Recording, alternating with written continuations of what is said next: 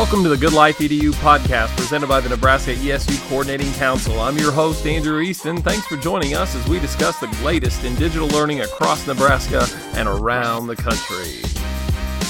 All right, I'd like to welcome everybody back for another episode of the Good Life EDU podcast. And I have Cheyenne Smith joining us today from the Department of Education. She's the High Ability Learning Specialist there. And we're going to be talking about HAL services here in Nebraska. And whether you're from Nebraska or not, this is a conversation that I think is applicable to other states and contexts. But specifically, we're going to look at some of that work and the effort being done here in our state. And so, Cheyenne, welcome to the podcast. Thank you. And before we get started, and we usually launch in the backstory, as I was just kind of alluding to there, we do have a listenership that is outside of Nebraska. And so this might be qualified as gifted potentially in other places. So maybe kind of help us with the lingo on the front end for what people can expect. Absolutely. So high ability learning in Nebraska is synonymous with gifted and talented, highly capable, high achieving, all those different things that different states use. They're all the same, kind of interchangeable, but in Nebraska, it is HAL, which stands for high ability learning. Yeah, and I've had for a few years now an opportunity to be in attendance or present sometimes at the NAG conference, which is the Nebraska Association for the Gifted conference. And it's a great event, and I've learned a lot in those spaces. And so what little experience I have comes from that. What's your backstory as it pertains to being invested in this HAL work in our state? Absolutely. So I grew up in Ohio. I went to public schools in a rural area of Ohio, pretty close to the Appalachian Mountains. And so I went to a very under-resourced and very small rural school district. And we did not have gifted and talented services. And when we did, they were very sparse. And so when I saw a lot of students in our school as we were moving through not only my class, but the other classes, there was a lot of potential and a lot of really smart kids who were not able to meet their potential and to go on and excel in the way that I think every student is able to, because we didn't have access to a lot of resources. And so when I went to college in Nashville, Tennessee, I went to Belmont University and started my teacher education degree. My undergraduate degree is actually in English, so I wanted to be an English teacher, and my master's degree is in teaching, and I am licensed as a 612 English teacher. I have also taken graduate coursework to be certified to be a high ability teacher. So after I finished all of my degrees, I was a middle school English teacher, and I taught gifted and talented students. And in Tennessee, gifted and talented is qualified under special education. So each student had to have an evaluation and an IEP meeting every year, progress monitoring, all that stuff. So Tennessee had a very robust and very meticulous system for high ability. And then I moved in March of 2020 to Nebraska to take this position as the high ability learning specialist. And I got here and quickly realized that it is so much different than Tennessee. There's a lot of local control and a lot of really great things going on in Nebraska that aren't necessarily known or even promoted by the state. And so that is kind of where I have come to fruition from being myself a student to experiencing high ability in a really state controlled way. And now I'm here in Nebraska trying to get back to my roots of serving rural students who have a lot of potential and providing resources to those teachers. Wow, thanks for sharing your backstory. It's great to know a bit more about you and where you come from with all of this, and to think too about maybe, I'm sure you're already busy about the work the last 3 years of thinking about some of the best parts from what you took from your experience in Tennessee and seeing where that feeds into maybe a different approach, a different system, like you said, here in our state. And maybe to set the table for the landscape in Nebraska, I would ask, before we get to that even, you alluded to it there, I think, the why behind these services, right? And so we want to make sure that all learners are challenged, right? And so I think there's probably that general perception out there, but can we make that a little more robust for folks? These services are imperative. Give us the why. Yeah, so not only academically, but emotionally as well, it is really important for high ability students to receive challenge throughout their school experience. Research shows us that when we have students who come to us, when we start that standardized testing in third grade, we have students who come to us at the 99th percentile. And where do you go from the 99th percentile? And so especially in the No Child Left Behind era, we had a lot of focus on standards-based education. And so our students who were at the 99th, 98th, all the way down to the 75th, 70th percentile, we saw them as doing fine and they're on grade level. And why would we provide additional supports and additional services when we need those supports and services for our students who are not meeting our grade level standards?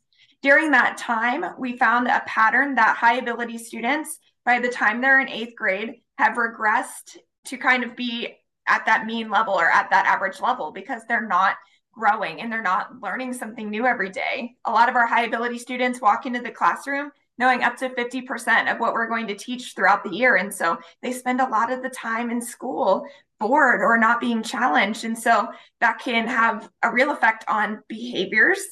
Bored or unchallenged students may find something to do or find something to stimulate themselves.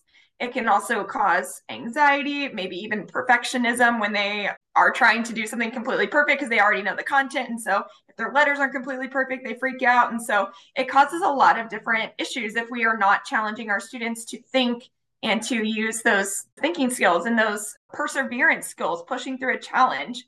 If our students go through school unchallenged, then they get to the real world or they get to college and they don't have some of those skills. And so providing that challenge for them young and often is really important. That really speaks to my heart for some of the work that I sometimes do in a different avenue of things, but thinking about giving students, for example, once when I was in the classroom, the opportunity to work through the materials at their own pace for the better part of about 7 or 8 weeks, which took some scaffolding to get ready for, let me just be honest. But there were some students that finished 8 weeks worth of what we would normally cover. I don't like to use that word, but like that's essentially maybe the way to communicate it, in 3. They got it done in less than half the time. And when I started to think about what that must have been like for those individuals, then compounded over the duration of a K-12 experience, that they could get in 3 weeks done what they otherwise would get done in 8 weeks, that's got to be frustrating. That's got to be boring. That's got to be like some of those things that you're talking about. That really hits home with me. And I wonder then, I guess, in moving from Tennessee to here, what have you kind of seen as being the landscape for our HAL students in Nebraska? Yeah, so as we mentioned before, it's a lot more local control. And so each school district is open to decide whatever services they would like to provide for HAL students. And technically, by law, schools do not have to provide any services for high ability students. The rule currently states that every school district has to identify HAL students. They do not have to serve them by that law. And so anything that schools are doing over and above identifying high ability students is over and above what the law requires. And so when I moved here, I was totally shocked to see that, because it's kind of like one of those things like, why would you identify a student and say, hey, you're high ability, and then not provide any support for them? And so that was a real shock when I first moved to Nebraska. And we can see that in some of the different disparities in terms of location. So we know that Omaha and Lincoln, with the higher population of people, the higher population of educators, they have funding and they have the ability to have programs and services for their gifted students to provide those challenges. And then we have our schools who are less than 100 kids, K-12, and they don't have enough teachers, and they may not have anybody who has ever taken a course in high ability. And so that creates this really big disparity between our cities and our rural areas, which is true in every area, not just high ability. We know our Lincoln and Omaha versus the rest of the state is completely different in terms of education and educational policy. But when I moved here, one of my main goals is how do we get more access to our smaller schools, and how do we get more access in front of educators that are not just in our urban areas. And would you say that, I mean, the teacher shortage has only continued, I think, to get more and more challenging, particularly in areas of special need? And so are you seeing that to be true in this instance? Absolutely. As I have found recently in a scan of the state, we have 131 teachers who are certified to teach high ability learning. Now, in Nebraska, you do not have to be certified in order to teach high ability learners. And so a lot of times that position of HAL person is pushed off on a general education teacher or a counselor. I have a lot of my high ability teachers who do Quiz Bowl after school, but during school, they teach 7th grade math, and then they teach 9th grade AP, and then they are the volleyball sponsor. And so the high ability person, especially in areas without a designated person, are spread so thin and they are often not compensated for being the high ability person. It's just an additional duty that gets added to their plate. So there's probably a couple contexts within which to think about some of that. And one would, as I understand it, would be that students might be pulled from, let's say, a certain segment of time during their day in elementary, for example, to be able to invest in some of those types of experiences. So speaking to those types of scenarios, what you're saying is that there maybe isn't the opportunity to go and spend that additional time. And maybe once they get there, there's also obviously, what are we doing with that time, right? And can you speak to those two halves of an experience like that? Absolutely. So I know in our bigger schools, a lot of times students receive a once a week or once every 7 school day pull out with a high ability teacher. And at that point, they leave their gen ed class, they go for 45 minutes and do something that is more challenging, but then they go right back to the gen ed classroom. And so once every 5 to 7 school days, they get 45 minutes of challenge and that's it. And then again, as we said, in our rural areas, maybe they don't even have that ability to pull kids out of the gen ed classroom and they have to do it after school, even though students are athletes, or maybe they have to take the bus, maybe they have responsibilities after school, and similarly before school. And so those services that are not taking place within the school day are not providing equitable opportunities for students to access those HAL programs. But also on the other side, it's really great that our students in our bigger schools are getting challenged. But if they're only getting challenged 45 minutes a week, is that really something that is going to help them grow in the long run? And so my goal and my push towards better and more equitable services is, how do we figure out how to get some of these challenging things into the general education classroom? Very similarly to special education, we talk about inclusion and we talk about not pulling kids from core instruction to give them an additional intervention. And so how do we keep from pulling our high ability kids out of core instruction, but give them some kind of differentiation or some kind of challenge that will help them access the general education curriculum at a higher level, or maybe even the next grade level's curriculum if that's what they need. Right, because as you were sharing there, the word challenges kept coming up, and in my mind, I'm trying to reconcile, what is that more difficult work? Is that additional time allocated to a loftier task, or just a loftier task with no additional time? And as you mentioned, if it is, for example, like 10 extra problems that are at the same level they were initially exposed to, I'm not sure that's necessarily meeting the expectation either, if that's simply going to just lead to more busy work or additional work. And so do you find that to be kind of a tough part of the conversation, I guess, when we start to think about what it means to challenge? And I know you touched upon it there, but I mean, maybe pressing into that a little bit more, some of the misconceptions perhaps of what it means to challenge students who are identified as being high ability learners. Yeah, I talk about this a lot, and I talk about this with districts, with ESUs across the state, that just because an assignment is different does not mean that it is differentiated. And so if you give students a longer assignment, or when you're done with your assignment, you can go grab this extra work packet. Those students are smart. They're going to figure out, I don't want to finish my work because I don't want to have to do extra work. Or we have our students who are good students, well-behaved students who will go and they will do the extra work, they'll do the extra problems, but again, it's not pushing them and it's more of the same. And so when we talk about challenge, we want to think about, how do we give students something that is pushing that limit? Instead of giving them more of the same, how do we do something to engage their critical thinking skills? Do they need higher level content? Do they maybe need the next grade level's content? Are they beyond our grade level? Do we need to give them a harder text? Do we need to give them analysis questions that go deeper than our thinking of Bloom's taxonomy? How high are we pushing them in that Bloom's taxonomy? We want to push them beyond those beginning levels, and we really want them to evaluate and create their own ideas and create their own interpretation of things. And so while all students are going to be able to get there, is our hope with Bloom's taxonomy, our high ability students are able to get there faster. And so that might look like cutting out those repetitive questions. Maybe they only need to do the 5 hardest questions on your assignment. And if they can do those, they've showed they've mastered it. And then maybe you give them a challenge like in elementary school, things like tanagrams or things like Zaccaro's math. There are a lot of different resources that we can give students that challenge those different skills and make them think at a higher level, whether that be spatial relations with things like tanagrams or whether that be a higher analysis with a higher text and ELA. And so usually in those pullouts, it's something that is engaging a skill that they're not receiving in the classroom.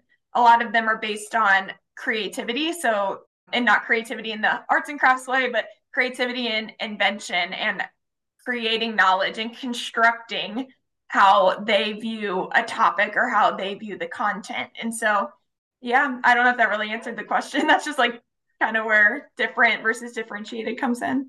Yeah, no, I love that, because where I think some teachers might be inclined to give time for students to go do additional problems in a game format that's on a software piece on their iPad, I think it's very different to say, well, what if you gave space for Genius Hour or space for some sort of problem-based or community-based learning experience where the students are designing a way to think about the content in their local context with a real world issue that others might have some access to. Because I think motivation becomes a big part of this as well. And you touched upon it there, is that why do I want to continue to do things that no one else is being asked to do? And some of that has to be just knowing the learner, and some of that has to be to just, I think, some intentional design with regards to and the why, and communicating the why, like why this is important to lean into this and continue to push yourself. And are all those pieces part of what goes into professional development as educators growing in this space? Yeah, the first and foremost thing that we can do is awareness. We don't know we're doing something wrong unless we know that there's something better. And so when we know better, we do better. And that's what I found is nobody is intentionally giving high ability learners more problems to be malicious or to not provide those students what they need. They truly think like giving those students more problems that are maybe a little bit harder or maybe just more of the same. They don't necessarily connect the dots that maybe that's not the best thing to do for those learners. And so that awareness and that ability to turn that switch in your head to say, this is something I want to learn about. This is something I know I can do better. And so seeking out professional development opportunities and being able to access resources. There are tons of resources online. I've already done things, problem-based learnings, math resources, ELA resources already done for high ability students, and we don't always know where to look. And so that awareness of where to find resources and who to ask is a really big thing that we are moving towards. Well, I'm just going to lean into this then, maybe even a little bit out of the sequence of what I might have otherwise asked.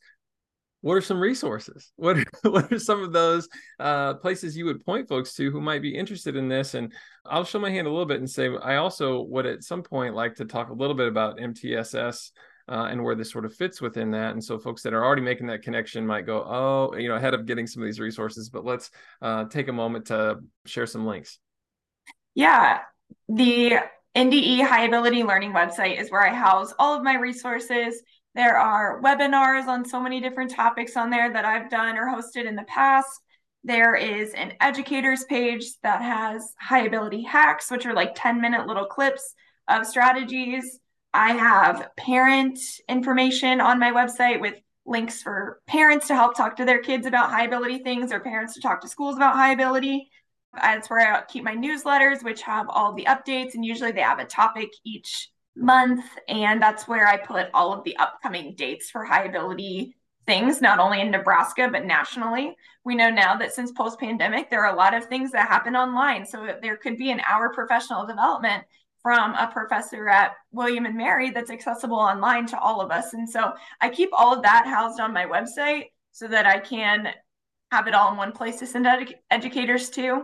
But some other really great resources are books. There are books written for teachers of high ability learners. There are already designed curriculums. There are SEBL books for high ability learners to deal with specific SEBL issues that our gifted students experience that other students may not experience. And there are also websites such as Birdseed and Gifted Guru and Hoagie's Gifted, and they all have such a plethora and a variety of resources that you click on one link and it's like down the rabbit hole and you can find pretty much anything you want. And even if that's a link to a different website or to a publisher or to an Amazon for a book, those are really great resources to go and to find things that you need, from identification resources to differentiation resources, and even, again, talking to parents. Wow. Thanks for sharing those, because I do think that just helps save people time.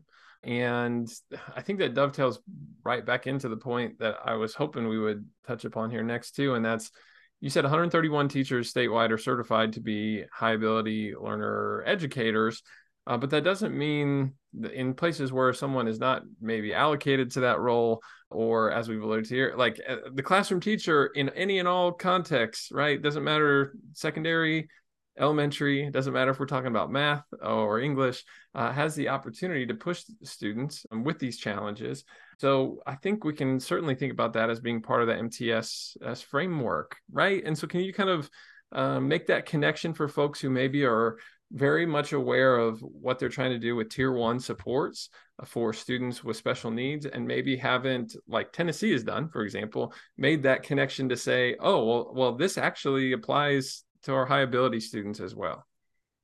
Yes. When I took this position, one of the first things that I encountered was MTSS. And Nebraska MTSS is very unique in the level of support at the state, the regional support model, and the buy-in from everybody from the department down to the school district level. It's a huge initiative, and a lot of states have small pockets of MTSS, but Nebraska has also made it part of the continuous improvement process and made it part of reporting and all those different things. And so it's really unique in the fact that it's so built out. And so that makes it a lot easier to plug into. And when I first started this position, I ran into MTSS, I saw it, and just light bulbs. It makes a lot of sense that we can use multi-tiered systems of support for high ability students. And so that became an immediate focus and passion on my end. And with the help of the Office of Special Education, Amy runs specifically, and the Nebraska MTSS team, we were able to propose and launch what we're calling the High Ability and MTSS project. And that is the systemic integration of your high ability services, identification, and anything to do with that into your existing MTSS framework. Because identifying high ability students is a database decision. Collecting data, we know that currently in the state, we're not identifying students of color, students who are English language learners, students who are in special education or of low SES in Nebraska nearly at the rate that we are identifying students who are not from historically marginalized populations. And so we currently identify students primarily with a single high stakes test score. It's usually the 90th or 95th percentile plus on an NSCAS or a MAP. And when we think about MTSS and data decision rules, that really opens up that door for more students who don't necessarily have the highest test score, but we can see their progression of maybe they're consistently in the top 25% of their class, and they're doing really well in this subject, and they are displaying this trait that their teacher is showing us. And so that ability to use group decisions and shared expectations for all students has really driven the work to the next level. And so the general education teachers who are currently participating in our pilot program received 7 professional development sessions last year about differentiation, SEBL for high ability learners. There were 4 modules just on differentiation, 1 on pre-assessment. What do you do after pre-assessment? And so they were able to take all of those high ability strategies and use them in the gen ed classroom in that tier 1. And from there, we can still use data to say, this student is doing really great with additional differentiation in tier 1, or this student is blowing that out of the water, and maybe we need to look at doing a more intensive intervention like an independent study contract, or pulling them out for a small group setting, or maybe we need to, on that 3rd tier, accelerate them a subject or accelerate them a grade. Maybe they need early entrance to kindergarten or early entrance to college. And so all of those different decisions that we make with MTSS frameworks can be applied to high ability students as well. That, as you're sharing that, it reminds me of some knowledge I have about even my own kiddos who go to a school here in Nebraska, whose house services are very much that it kind of comes in tiers, and there are tiers where it really just looks like some very intentional efforts being made in that tier one support, and then others where it has, for students, led them to be removed from class to meet either in the building or taken to in the elementary, taken to the middle school for some different challenges. And so really cool to, thanks. That gives me some connection with some of the things that I know to be true within the district that my own children are a part of. And so with that project, and is that something also I'm sure we can find on the HAL site? Yes. Okay, and I will certainly make sure that we put that in the resources so folks can check that out in the show notes as the link will be there. And so it's also my understanding, and I'm so excited to learn more about this, that there are revisions to Rule 3. You'd mentioned that before we started recording today, and so grateful that we'll have a little bit of opportunity to learn some more about that. So yeah, what revisions have been made and what does that mean for schools? So we are currently in the early process of revising Rule 3. It'll probably be 2, maybe 3 school years before it goes into effect by the time we get everything through everyone that it needs to go through. But it is important because Rule 3 has not been updated since 1995. So it is a very dated rule, and it has some dated language as well as dated policies. In Nebraska, I mentioned that each district has to identify students but does not have to provide services. Within that, there are no regulations on how districts have to identify students. And so we have 242 different identification systems in our state. And so there's a lack of portability between districts when we think about high ability programs. Some schools accept high ability students from other schools. Some schools make them go through their testing process or their identification process. And we know that maybe we aren't using the best practices across the state when we're identifying students. And so our goal is to somehow provide additional constraints around identification while still honoring local control. So we want to make sure that we are providing the best practices and say within these best practices, you have X, Y, and Z choices. And so that makes it, again, not only portable across the state, but we know that we are trying to create equity across how things are being done.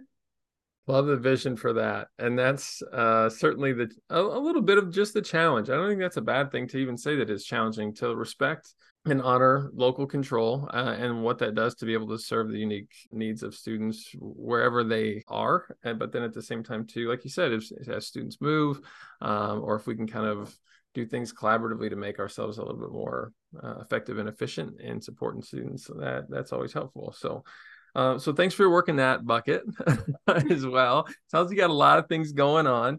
And with that, then I guess, and I think we alluded to it earlier, but just making sure that we have training for folks that is accessible. And so you referenced a number of resources on the HAL site. Is there anything more that we've not discussed that you'd like to point people to as being supports of this effort and this work? Yeah, please reach out to me. My email is always open. My phone line is open. If you reach out to me, I can either provide you with resources, provide you with support, or I can point you to a person in your ESU that can provide supports. Almost every ESU has a designated person who does high ability things. And so I can put you in contact with that person. I go to ESUs and do professional development. I go to individual schools and do professional development. And so I would say really just reach out to me and I can provide you with what you need to make your HAL program better, whether that be a resource or professional development. Excellent. And thank you so much for sharing those things. And so I'm really grateful that we have had the opportunity here today to learn a little bit more about our HAL services here in Nebraska. I'm grateful for all your work. It sounds like you've been really busy in the 3 years time since you've gotten here from Tennessee, but really grateful to have you in this role and advocating for these things, Cheyenne. Thank you so much. Yep, thank you.